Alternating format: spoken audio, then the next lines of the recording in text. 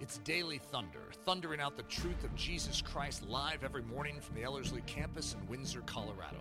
To learn more about our discipleship programs or to support this podcast, visit Ellerslie.com. Now, here's today's special guest, Elijah Robertson. Let's stay standing, in fact, if you're able, for the reading of God's Word today. We will be reading in Psalm chapter 123, and we are skipping, yes, a few of them.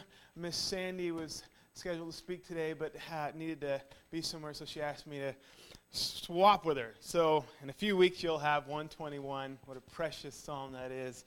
But today we're going to look at Psalm 123, another Psalm of Ascent. Let's read that together. I'll be reading in the ESV. A song of ascent. To you I lift up my eyes, O you who are enthroned in the heavens. Behold, as the eyes of servants look to the hand of their master, as the eyes of a maidservant to the hand of her mistress, so our eyes look to the Lord our God, till he has mercy upon us. Have mercy upon us, O Lord, have mercy upon us, for we have had more than enough of contempt. Our soul has had more than enough of the scorn of those who are at ease, of the contempt of the proud. Since this is only 4 verses, let's read it one more time and just enjoy this meditation. A song of ascent. This is again Psalm 123. To you I lift up my eyes, O you who are enthroned in the heavens. Behold, as the eyes of slaves look to the hand of their master, as the eyes of a female slave to the hand of her mistress, so our eyes look to the Lord our God, till he has mercy upon us. Have mercy upon us, O Lord, have mercy upon us, for we have had more than enough of contempt. Our soul has had more than enough of the scorn of those who are at ease, of the contempt of the proud.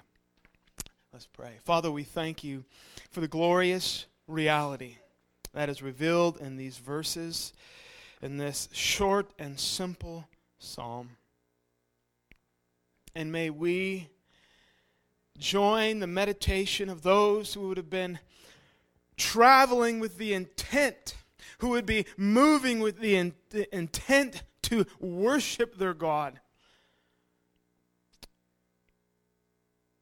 May we join them in embracing the glory and the beauty of the reality that is presented to us in this psalm. I thank you in your precious name, O Lord. To you be all the glory. And when we walk out of here, may we have gloried in you in such a way that we are able to more appropriately, correctly place our confidence and faith in our Lord and Savior, Jesus Christ, and reckon the realities of what he has done and accomplished on our behalf and is to us, not only in this very moment, but for all eternity. May we reckon those realities afresh. Amen. You may be seated. Well, in a time of social constructs and political correctness in Western culture, in our society, in our communities, if one were to look at this psalm and really begin to grasp what it is declaring to us, it really might be hard to want to accept it. It really might be difficult in the social constraints, and I'm not going to get into some of the things that that really want to pop out of my mouth right now and call silly. I'm not going to do that. There's such a pressure in our society that if you were to really look at this at face value and just see what it says, you might have to think twice about how you want to swallow that. But it is the beauty and the glory of the Christian. If I were to title this, I would give it a title something along the lines of the position of the people of God. Because this psalm doesn't just give us a picture or a quaint illustration, but it gives us a depiction of reality. And no less. Nothing less. And maybe for you or maybe someone watching, there might be a difficulty with grabbing the reality of this psalm as utterly beautiful, glorious. But I want to attest to you that when you have seen Jesus, and as we begin to behold Him all the more, the claim of reality in this psalm is the beauty of the Christian life. It is utterly glorious and wonderful. So we're going to look at that today. I read it in the ESV, but I will be looking at it also in the NASB as well. This psalm has a very, very simple outline for a very short psalm. When you read it at first, it's kind of like, all right, okay. You know, there's something about, I think many of the Psalms of Ascent, as I was looking at them, they don't have a lot of, context. You know, I was reaching, I was wanting, come on, show me, at least what time period this is in so I can connect it to something.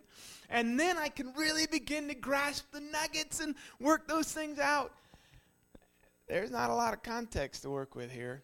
We don't even know when these were written. They're a selection of psalms that were compiled for those who, we don't even know exactly the context, but presumably those who are heading up to worship God or heading into Jerusalem, or maybe the steps in the temple, which is less likely that you would meditate on these. But the whole idea is still, as Nathan was talking last week, we're coming into the presence of God to worship God.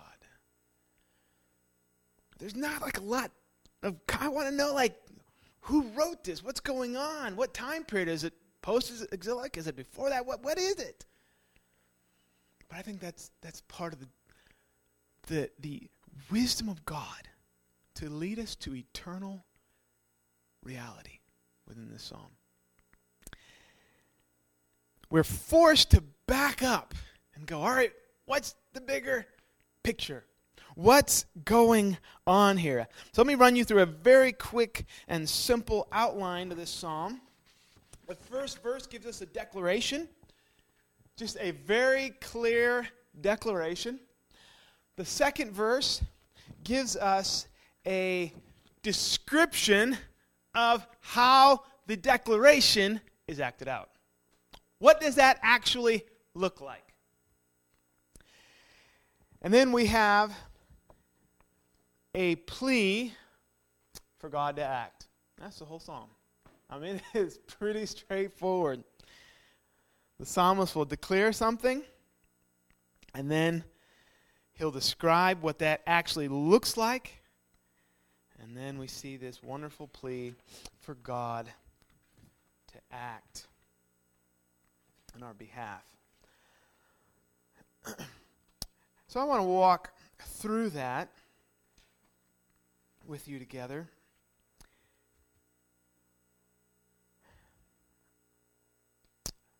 As we do, I want to remind you that everything in this psalm is based on the nature and the reality of God, which we'll see as we walk through it. And then what I want to do is draw our attention to this picture, this description of reality. The position of the people of God. This is non-negotiable, by the way. we may be growing in it. Again, we may have to really reconstruct some things in our mind and just grab it and embrace it. But it's non-negotiable. It is. It just is what it is. So let's go ahead and open up to the Psalm, and we'll begin to look at this content. So we'll start with verse 1, the declaration that is in this Psalm. There we go. To you I lift up my eyes, O you who are enthroned in the heavens. So let's just stop there. The psalmist makes a declaration of what is the declaration? He's saying, to you, I'm going to lift up my eyes. And it's not just like I'm going to look physically upon you, but I'm setting my position to look at this one. He doesn't actually declare who it is in this immediate context. He just says, to you. And we know he's speaking of the God of Israel. He's speaking of God Almighty. He's saying, I'm going to fix my position upon you. My expectation is from you. It's not the idea that, okay, hey, I've been looking at this, and now, hey, let's look at you. What do you have? It's not that concept. It's the idea that I'm going to fix my actual position. I'm standing in this position, and I'm going to look to you for all my expectation. To you I lift up my eyes. And then he says, oh, you who are enthroned in the heavens. And that's the idea. This one that he's talking about is what? Transcendent from this earthly reality. He's not looking to one who is constrained by the things that humanity is constrained. He is looking to the one who is above, beyond, who is transcendent to our reality.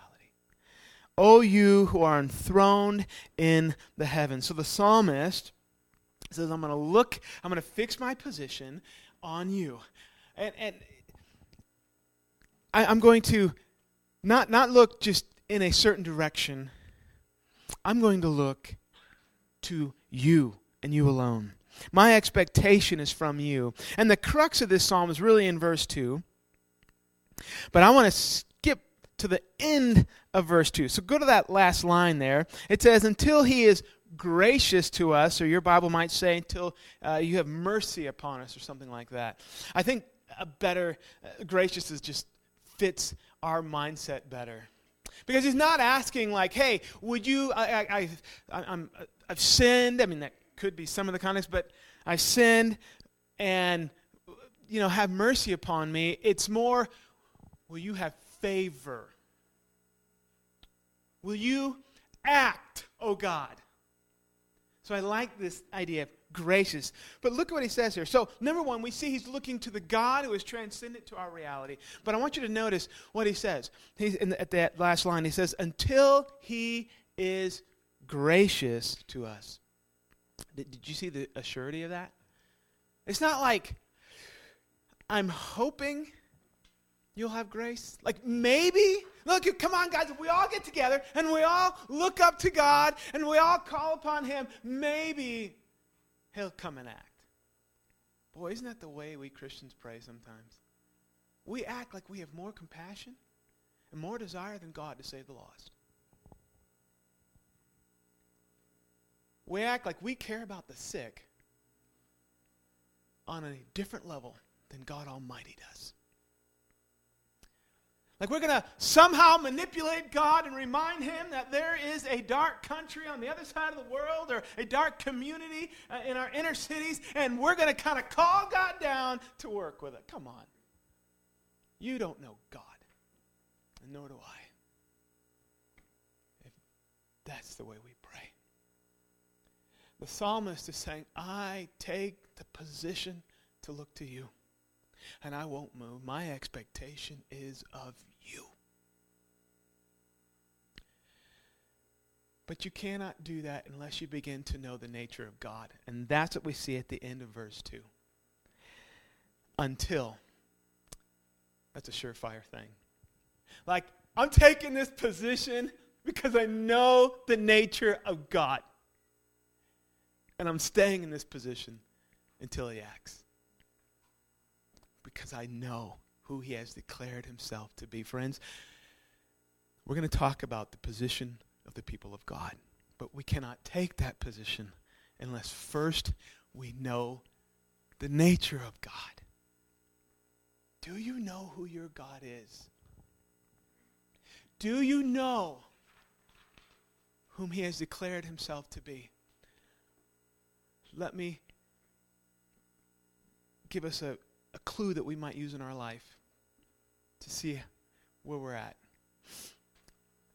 If in any place in your life you think God is reactionary to you, think again.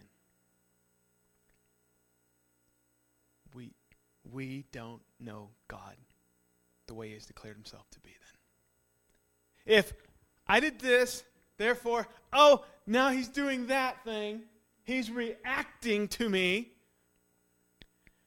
I don't think you know God the way you think you do. That's where fear breeds its ugly talons and gets its roots deeper and deeper and deeper. The psalmist puts his position in an unalterable position because he knows the nature of God. I can be in this position because what? Until he has grace. Until he moves and shows his favor. Why? Because I know whom God has declared himself to be, and he will act. Bottom line. What hope the Christian has. What hope. What joy. What confidence and a sure foundation. Let's back up now. And let's look at all of verse 2. So all this is in context of what? Who God is. And so I skipped that section. I think it's easier to grab what's being said in verse 2 in this description of how the declaration is acted out if we understand that it's in the context of the transcendent reality of God. So the transcendent wisdom, power, glory, authority, omnipotence, his sovereignty, his absolute rule over what he has created. But then the reality of his revealing who he is, his nature, that he is love. Nothing he does is unmotivated by love. Do you realize that? Nothing. Nothing. What did Jesus say in John 24 that was happening before creation ever was? What was going on before anything was?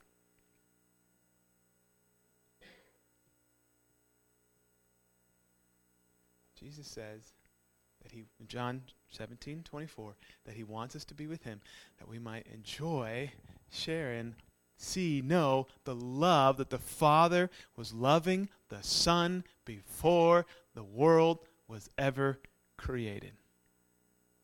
So Father, Son, and Holy Spirit had this perfect, beautiful fellowship. God loving the Son responding to the Father in love, the Holy Spirit, this beautiful communion, this beautiful union and fellowship. Do we know who God is?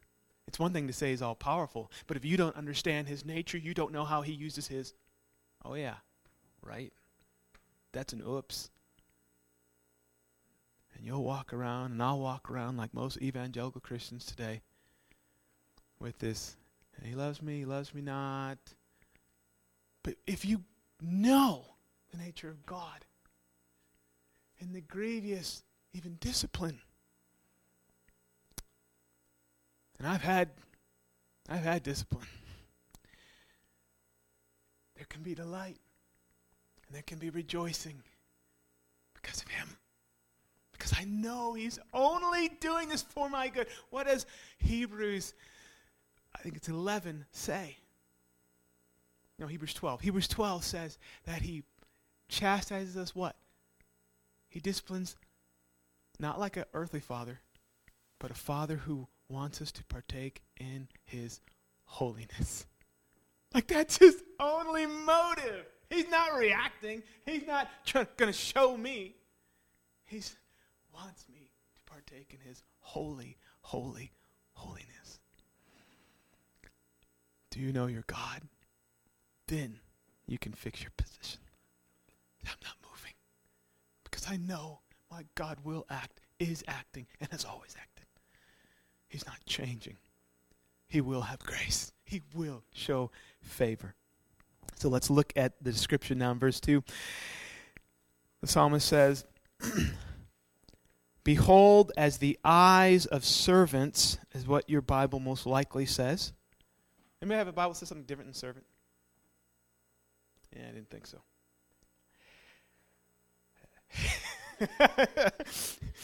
It's funny and sad. What should be there? The second time I read it, I used those words. Slave. Should be slave. We, in Western culture, this is way back. This is not just now. It's heightened now. But even back when the King James was coming out, there's this heightened resistance of the idea of slavery. And so they chose to use servant. ESV, I remember I was watching a YouTube video where they were kind of just showing the scholars getting together, and this word, well, maybe not this word exactly, but I think it might have been the New Testament one. They were trying to decide, how are we going to translate this thing that could be and should be translated slave? And because of social struggles and people's mindset towards this, they chose servant for a vast majority of these times. But it should be slave. That changes this picture, doesn't it? So let's read that again. Behold. So God is telling us through the psalmist, stop, think, come on, look, this is what this, I'm not just saying I'm going to lift up my eyes to the Lord who is enthroned in the heavens, but I'm doing it this way. I want you to get how I'm doing it, how I'm fixing my position. Behold, as the eyes of slaves look to the hand of their master. And then it's a parallel saying it another way. The same thing. It says, as the eyes of a maid, or we might be able to say female slave, to the hand of her mistress. Think of Hagar, Sarai's servant. She was a maid. We see that in Genesis 16. She had to obey her mistress. I mean, to the point where her mistress was able to give her to her husband. Yeah, that doesn't sound like you're free. No, it sounds like you're a slave. 2 Kings 5:3, we see the young lady who I believe was taken as a slave to some. Sorry, I'm losing what it.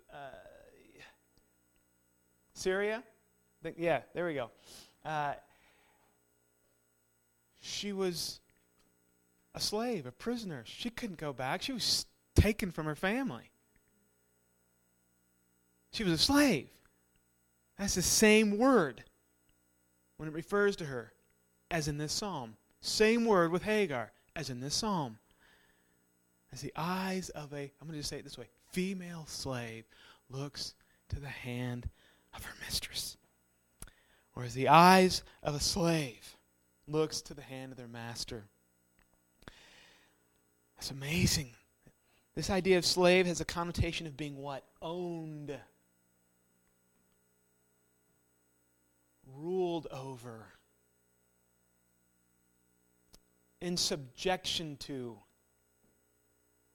At the will of another. Man, in our culture, we're all going, whoa, red flags, slow down. we have done a disservice, I believe, in the Christian church because we have watered down the language. But you know, one of the most prominent, and some people would say the most prominent term used for Christians, or to give us a grasp of what Christianity is, I'm going to say one of the most because I haven't verified this, but is slave. So I'm not going to say it's the most, but I think some would say it is the most. Slave. No one can serve what? Two masters. Slave. It's not a mistake. It's not just a nice picture. It's reality. The psalmist takes the time to use these synonymous parallels to show us what this looks like. He could have just said, I'm going to lift up my eyes to you, you who are enthroned on high. Have mercy upon us, and go into his plea. But he takes the time to say, and this is what that looks like. And I want each of us to grasp that this is what it looks like. Not for just the psalmist. That's why I love that there's no context. You can't say, oh, David just said that. No. This is what those who are coming to worship as they were reciting, meditating. These are part of that selection, right? To meditate on as they're coming into the presence of God to worship God. This is what they're supposed to meditate on. They're supposed to remember the reality of what it means to be the people of God. And that means to be the slave of God. To further this grasp, find it in my notes here, there was, when we look at the idea of having mercy upon us, when he cries out for the plea, which we'll do in a second, or to have grace, guess what that has the idea of? It has the idea of bending down and as an authority to someone who's under authority, to someone who is lower. I'll just read it. Properly to bend or stoop in kindness to a what? An inferior. To favor, to bestow, causality. So the idea even in what he's pleading is that I'm looking to someone who is superior to me to help me. That's the reality of the Christian. That's the reality, actually, of humanity. But only the Christian can take the position of slave with absolute joy. Absolute joy, and see the beauty and the glory. Because not only does a slave, not only are they owned, not only are they looking to the will of another instead of their own, and at that will, right? But they also look to that master for provision, for security, for peace. And we know who our God is. That's why I started with it's all based on who God is. Not just that he's transcendent, not just that he's the omnipotent, sovereign, wise, but that we know his nature and his character and his will and desire towards us. And it doesn't change. So the Christian, can you imagine being one of the Israelites traveling up and meditating on this psalm? We're one of the people of God. We're one of the slaves of God. And we gladly take that position. He will provide for us. He will act. He will move. He is the God who is enthroned in the heavens above all. Friend, have you taken that joyful position? Have you afresh today embraced the reality that you are the slave of God? There is nothing more glorious. You know, in our world, everyone's looking for wholeness, right? Everyone is looking for completeness. Guess what? Before there was ever sin, there was incompleteness. You realize that? Adam and Eve were not sufficient within themselves to do anything. They were created to behold, to look to the hand, with their eyes, look to the hand of their master. That was what they were to do, and to glory in, here it is, the wholeness and completeness and sufficiency of God. It was when they chose their own sufficiency that everything fell apart. You will be like God's, knowing good and evil. They chose that, and they lost the whole purpose of their being. Oh, did you hear what I just said? Purpose of their being. That's why you were created. To know, love, and serve God. And we only can do that from the joyful position of willing slave. And let me promise you something. You cannot get away from the blessings of your master. You could be running and saying, I don't want any more blessings. I've had enough of all these blessings. It's overwhelming. I can't take any more happiness. And he's just going to bless you again. No, that's actually what it says in the Torah when it speaks of the blessing and the curses. It says when you go out, you'll be blessed. When you come in, you'll be blessed. It'll overtake you is literally how it says it. But it also says that about curses when we choose our own sufficiency. Don't let what our community, our social constructs say about slavery taint your understanding of what it means to be a Christian, because the Bible uses us over and over and over again for what we are. And it is glorious. It is beautiful. Don't listen to what this world has to say about it, because they're giving you a lie. Look at what God says. Yeah, fallen man does evil things, but God is not like man. He is the God who is enthroned in the heavens. And you and I can embrace and have all the completeness and sufficiency and wholeness we need. Now let's finish real quick here. The last verse, he has this plea for God to move. The last two, it says, be gracious to us, O Lord. And by the way, I should have said this earlier, but if you look at the Lord in verse 2 and the Lord in verse 3, it's the actual proper name of God. It's all caps, so it's the God of Israel. Yahweh God, And so he's asking him to be gracious, to stoop down to an inferior and bless, give us favor. So, be gracious to us, O Lord, proper name of God. Be gracious to us, for we are greatly filled with contempt. That's the idea of shame. This is an interesting thing. Verse 4 says, our soul is great. So this is a parallel again. Our soul is greatly filled with the scoffing of those who are at ease. And he's going to say it another way. And with the contempt of the proud. Right? So there are people who, and what I don't want you to do is look at this verse 4 and say, oh, there's people who are bothering them and they're asking God to take care of the people. That's not at all what's being said. We have no indication that's what's being said. What's being said in a clarity is that there are people who are scoffing at them taking the position of being the slave of God and not looking to anyone else or anything else for sufficiency. That's what's happening.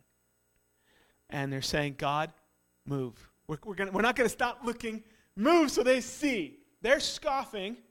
They're filling us with shame. We're full of the shame of these people who are scoffing, by the way, is to speak contemptuously of another. That's what's happening, right? They're speaking, they're shaming the people of God, and this could be, by the way, people in Israel themselves, depending on what it's written, what it looks like. It could be. It could be other Israelites. We don't know. So I love it. It just causes us to back up and say, what's the ultimate reality here?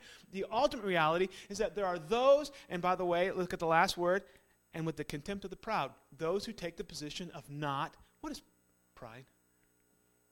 Pride is not being the slave of God. Not bending my knee and saying, you are sufficiency, you are reality itself, not me. I submit and rely on you. So ultimately, there are these people who take the opposite position of what the psalmist, and notice it starts with a singular, but the rest of it ends with a plural. speaking of all the people of God. And these people are scoffing. They're saying your God is not enough. He will not be faithful. He will not come through. And the psalmist says, here's my position. I will not move from the reality of being the joyful slave of God. I'm going to keep looking to the one who I know is sufficient. His wholeness, his completeness. And the plea then is, move so they see. Doesn't this remind you of Elijah and the prophets of Baal in Israel? Doesn't this remind you of Joseph in the pit? Doesn't this remind you of David running from his son Absalom or running from Saul? Because it's an eternal truth. Absalom, no, I'm not going to bow to the slavery of God. Saul, no, I'm not going to give up my position as king and let David take over. I'm not going to repent. I'm not going to submit a slave to God. I'm going to do my own thing. And we can go on and on through every era of Jewish history. Oh, and we can go right into ours. Where are you going to look? What's your position? What's your position? Amen. And in Christ, right, we get to be the joyful, willing, most happy slaves of God. And that's a better freedom. Period. That's a better freedom. Don't listen to this world. Choose the better freedom. And that's being the slave of your Creator, who loves you with an everlasting love. Let's pray. Father, we thank you that we can be the joyful slaves of God. I don't have to reach in for my own sufficiency anymore. I don't have to produce what I cannot produce, but I can receive the complete sufficiency of God in Christ through your Holy Spirit. In our union with Him, and we have all we need. Being the joyful slaves of Christ, I pray your church would rise up again and be the church in our generation and show this world what it means to be the joyful slaves together. We being the joyful slaves together of Christ. It's no more time for a bunch of individuals running around doing their own stuff. But those who as the body look to you. I thank you in your precious name. Amen. Daily Thunder is a listener-supported production of Ellerslie Discipleship Training. At Ellerslie, we are laboring to rouse the Church of Jesus Christ out of its lethargy and build brave-hearted Christians for such a time as this. Daily Thunder is delivered live and streamed daily weekdays at 8:15 a.m. and weekends at 9:15 a.m. Join us at live.ellerslie.com. We invite you to visit us at the beautiful Ellerslie campus in Windsor, Colorado for a day, a week, or an entire season of gospel-centered spiritual training. Learn more at ellerslie.com. Thanks for listening.